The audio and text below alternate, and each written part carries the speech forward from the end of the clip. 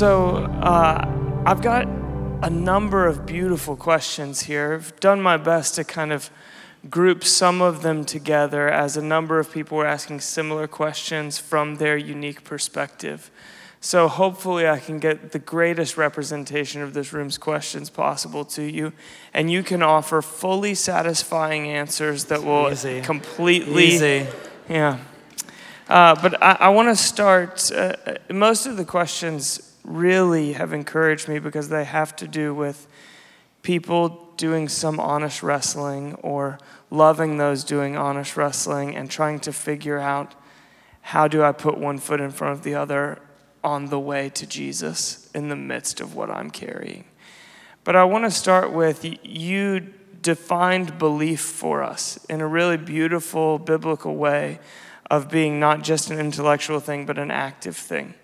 And so one question is, how do you actively practice belief when you are intellectually wrestling with belief? Is there a chicken and the egg? Do you try to solve one before the other?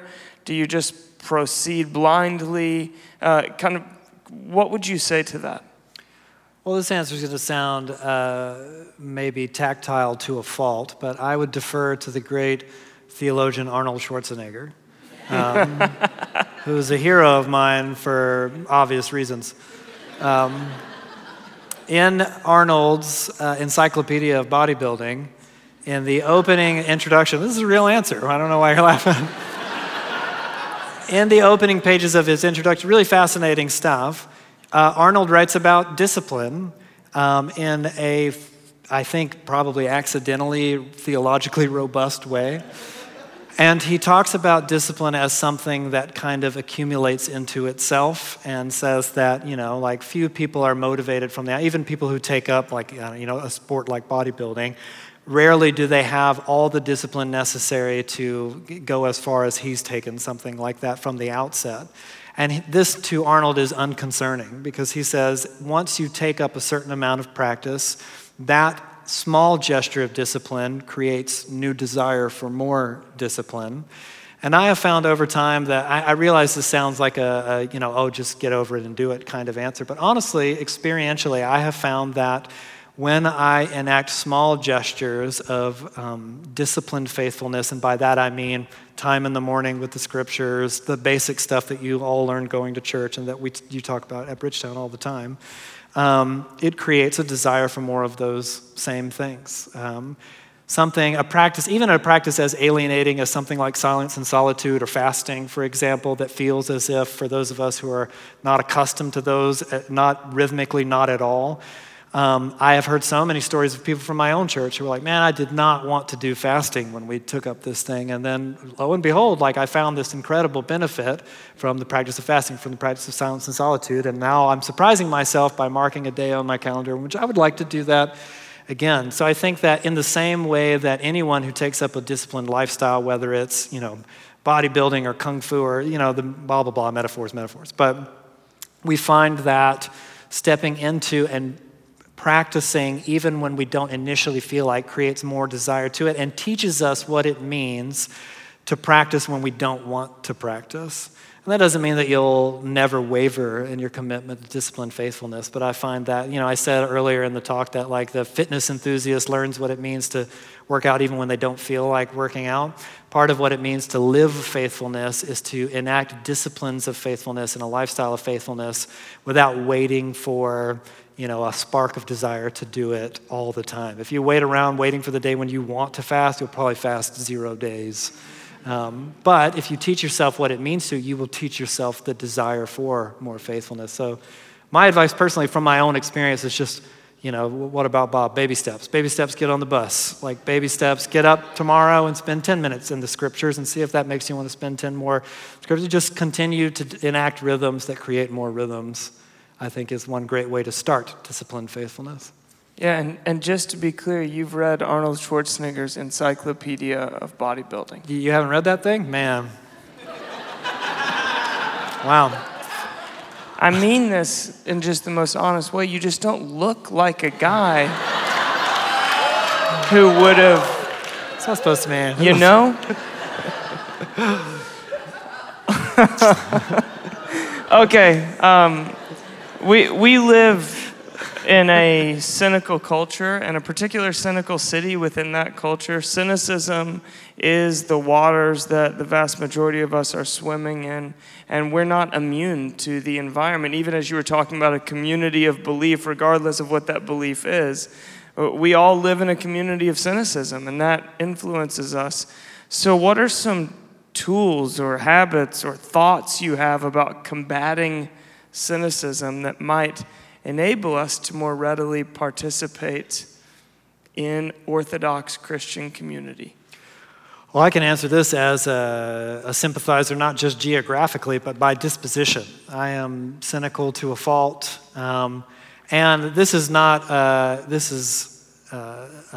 Down my own to my own personal detriment. I like cynicism left to my own devices, meaning it scratches some kind of carnal itch in me. Pessimism, cynicism, I'm drawn to that way of thinking, and left to my own devices, I'll kind of revel in those like mental circles and doing laps and everything's terrible and I'm that kind of thing. At first to be funny and sardonic, and then eventually to the corrosion of my soul.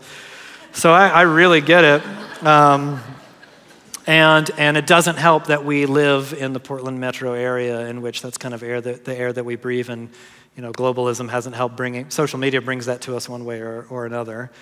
So as someone who's drawn to that way of thinking and to a fault in my, what we would call the flesh, drawn to that way of seeing the world, I have learned that I have to constantly go against my own wiring to order my thinking and environment in such a way that will contribute to faithfulness rather than faithlessness. Meaning that, I would love to just, I don't watch a lot of TV shows, but one that I will, because of this wiring thing, is, I'll just watch any Black Mirror all the time. And then after Black Mirror is over, I go, yeah, man, the world is terrible. And, it scratches that itch in me.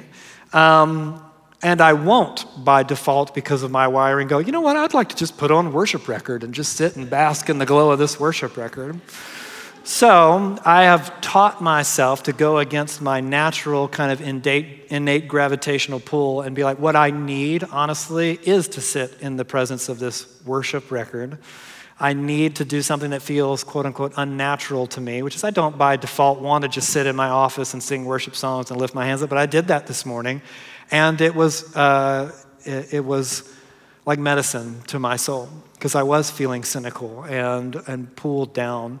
And I think the mistake that I've often made is thinking like, well, God will meet me in my wiring, and he will, but he won't ask me to go against it. And spoiler alert, he will all the time, constantly ask you to go against it. So, I've gone from a person who years ago would kind of like cross his arms in worship and engage in my own personal way, to someone that's like that. God is asking me to do something that doesn't come naturally to me, which is to engage him in a way that's more exuberant and expressive, and he meets me there in a way that's healing and restorative to my soul. So I think that given where we live and given the time in which we live, it's not enough to just think, I got church, I got community, and then allow the tidal wave of the Portland narrative to just wash over. You have to do overtime work to immerse yourself in the things of Jesus all day, every day. And you can do that. You have so many resources to be able to do it. You can listen to worship music or Bible Project podcasts. You can, listen to podcasts from a different church, from your church. You can go out of your way to have coffee and pray with a friend and talk about where your spirituality is going and your season of discipleship. And I think personally that you have to do that stuff just to be able to meet the pressure of the world in which we live, let alone come against and over it and overpower it. And that's the work that it takes. It's not an easy thing, but it can be done. Yeah, and just if I could add, I think the desire that we're talking about because someone may be thinking, all of that's great, but where do you get desire to sit in your office and raise your hands and worship if you're feeling cynical? To return to your bodybuilding metaphor, someone cultivates desire to do whatever you need to do to become a bodybuilder, which you know a lot more about than me, Clearly. then it's because you want to look like a bodybuilder. You want to excel at that. And to me, desire has to start with looking at Jesus and saying, I want to look like Jesus. I don't understand everything the scripture teaches. I don't understand how fasting is going to help me get there, but I do understand this, that I want to look like that. And he is prescribing this to me. Mm-hmm. So I'll give it a shot. And I think that's a good place to start if you're looking for desire. Is there a more compelling person to be shaped into than Jesus of Nazareth? And I've not found one yet. Next question. What about if you are, I don't want to misuse the word deconstructing, but maybe recovering from an authoritarian church environment where church leadership was wielded in a way that was legitimately painful and unhealthy, then how do you recover from that in order to re-engage in church community again and learn to trust those in leadership within a church community again? That's a great question, and honestly, the first, 18 years of my church experience in life weren't great, quite frankly. And now enough time has passed that I'm able to kind of look back over the timeline of my church upbringing and say like, oh, actually this aspect was pretty beautiful, and I learned this because for a long time I saw it all as toxic and unhelpful and unhealthy. But quite frankly, and I think that I'm being pretty fair and pretty honest before God, a lot of it was pretty bad, pretty damaging. And it took me a long time to work it out. So I understand, you guys know as well as anyone that church has people in it, people are broken, and so people will be hurt in church environments. What I have found as the only answer to this question, again, and experientially, not just theoretically, is more church, which I know is a really frustrating answer to hear. And by this, I mean, here's my story in a microcosm. So I had this bad church experience, an upbringing, and spent years away from the church. Church in particular was a big part of my deconstruction in that, I had that kind of, I'm not convinced that church is ever a good thing for a long time, and still wanted some semblance of Jesus in the New Testament, but couldn't wrap my head around church. And I don't know, some 12 or 13 years ago, my wife and I moved to the Pacific Northwest, and one thing that we had convinced ourselves and one another is that we wanted to give church another shot. Showed up to Bridgetown, which was then Solid Rock downtown, and I was so immediately struck by the beauty of church. Not like, I walked in the door and wow, it's so, because the band did sound really good, and I was pretty impressed by all that stuff. Wow, it's really big and the band sounds good. But just immediately, we made a promise to one another and said, let's just really try. And let's say as much as it depends on us, we'll be here, we'll be present, we'll show up, we'll vacuum the floors, we'll go to the house church, all that stuff. And we did, and I found right away, still not perfect, by the way, really messed up people at church all around us. And we were hurt almost immediately, and we hurt like I've hurt so many people at church, not just as a leader, but just as a participant in the family of God. But I also just found so much, there's people who are really trying to figure out how to follow Jesus. And the leaders here are really trying to figure out how to follow Jesus. And I would sit with other people that were part of the church family that would, and I, not to be mean-spirited, but kind of nitpicking church and saying well, I don't like how they do this, and I don't like this, and this one leader said this one thing to me. And part of me became immediately defensive for the church because I felt as if man, you don't know how good you have it. Some of us have been really, really hurt by terrible experiences, and the best that you can do is find a place where broken people are just trying to figure out how to follow Jesus together and doing the best they can and making mistakes together, all of them from the top levels of leadership all the way down, but repenting and holding one another accountable. And I have become convinced, not just from this church and my church, but from traveling now and visiting all kinds of other different churches, there are lots and lots of churches really trying to do that here, around the world. They're really all over the place. I think that I bought into a narrative that's easy to kind of narrow a social media perspective or what would have been then at the time just my anecdotal evidence into like, man, church seems really messed up because of this access I have to a certain narrative, but it just doesn't hold up to experience and to the truth of the community of God, the family of God flourishing around the world. So I do understand that you can be hurt by church and there is a time and a place to step out of a community and to go somewhere else, but that's, I think, the key is to heal, move on, and heal within the church rather than outside of it. And then one more question. There were a number of folks asking questions about how can I be helpful to someone else who's in the midst of some type of deconstruction, wrestle with doubt, questioning, maybe quickly or slowly walking away from the church. How can I be helpful to that person, whether that person is an adult child or a friend or a family member? What is helpful? When is it helpful to say something? And what is helpful to say, so on and so forth? Yeah, this is the $1 million question, and the question that I think maybe I've been asked the most, especially because, I read this thing that's all about like my story of deconstruction. So people have said, what would have been helpful for you? And I think personally that the question, or the answer rather, is frustrating because it's semi-shapeless. It really depends on the person. I think that my best advice is to hold two things together constantly in tension. And one of those is to be like an empathetic, faithful presence in a person's life. That does not necessarily rush to, we can resolve these, I have answers for you, here's this, read this book, listen to this podcast. I mean, there's a time and a place for those things, and they can be really helpful. But to not kind of look at it like it's an issue to be resolved with immediacy per se, but to be able to sit with someone and be like, it sounds like it sucks. It sounds like that's really hard. It sounds like you're hurting. I don't like that you're hurting. But then the other dimension to that is to hold strong to your faithfulness in vulnerability that it's hard for you too, but to be like, but I am following Jesus and I'm going to follow Jesus.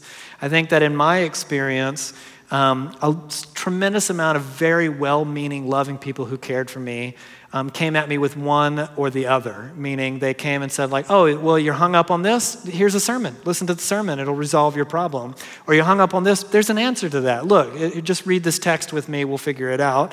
And some of that, quite frankly, was helpful over time, but it wasn't the silver bullet. Or the other thing would be just like, look, dude, just get more faith. Get more faith and white knuckle it and let's go. Instead of being like, yeah, it sounds like it's really hard, and I won't wallow in it with you, but I will sit with you with empathy and kindness and compassion. If you want to talk about answers, we can go looking for answers together all day long. If you want to tell me about your pain, I can handle hearing about your pain. But I'm going to follow Jesus faithfully, and I'll walk with you. I'll walk beside you, or I'll go follow Jesus like, come hell or high water. I think that faithfulness and compassion and empathy in the same place, tailored to a person's unique wiring. I mean, you probably know those close to you in a way that accommodates when they need either thing. And if not, the Holy Spirit can give those answers to you in the moment. Thank you. Thank you for making your life and your own journey a matter of public consumption. That sincerely, that we might, and we're just a small portion of people that are benefiting from your vulnerability. So thank you so much. And thank you for using the gifts that you've cultivated to speak to such an important issue. You're a brilliant poetic writer. And so to have words like yours put to something as visceral as doubt is so helpful.